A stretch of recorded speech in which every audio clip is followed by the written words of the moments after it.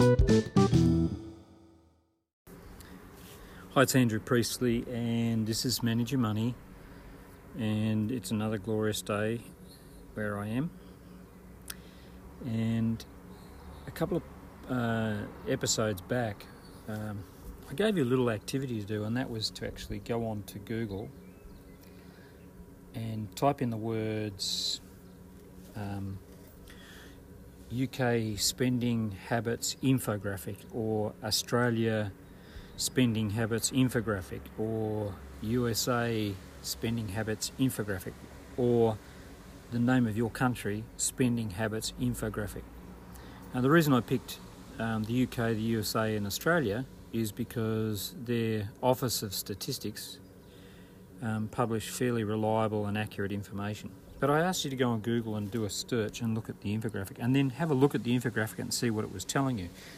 And I gave you some examples about how Australians, householders, spend their money. And so I asked you to go and do the similar sort of thing.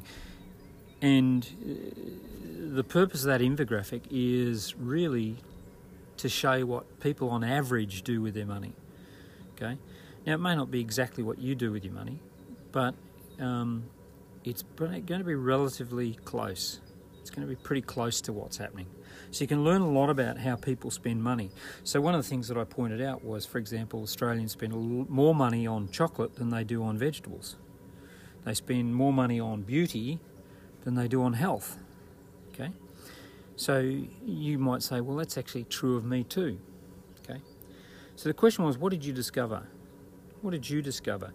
See, the thing with these podcasts is I'm giving you information, and I don't want you to be passive. I don't want you to just go, okay, I'll listen and I'll do nothing with it. What I want you to do is actually stop the recording, jump on your internet browser and do searches like that, and think about, how am I managing my money? So the infographic tells you how people are managing their money, but what does that mean about you?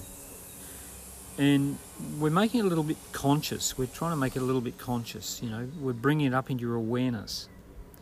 And the amazing thing is that when you actually start thinking about these things, even if it's for a couple of seconds, you find yourself being a little bit more active or proactive in your choices about what you do with your money, how you earn it, how you spend it particularly, okay?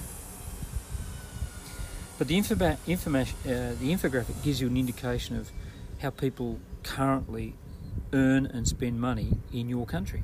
So, and obviously there's going to be exceptions to that, as I said before. Okay. Now the interesting thing is that in the UK, and I'll talk about the UK because that's where I live, okay, is that the current living wage that the government publishes is £27.6 thousand.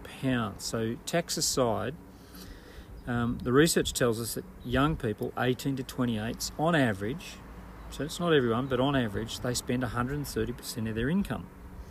Okay, so if you earned £27.6 thousand, technically you're spending 35.8.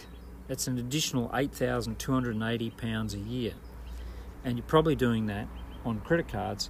So you're actually racking up nearly 10 grand's worth of debt a year in the way you live. Okay. So the Money Chimp, the book The Money Chimp, gets you to explore, well, what am I currently spending my money on, and is it actually possible to spend less? So the whole purpose of The Money Chimp is to spend less, save more, and get out of credit card debt faster. And a good way to do that is start looking at infographics and start looking at how people spend their money right now, and ask yourself, does that sound like me? I'm Andrew Priestley. You can find me on LinkedIn, and The Money Chimp is on Amazon.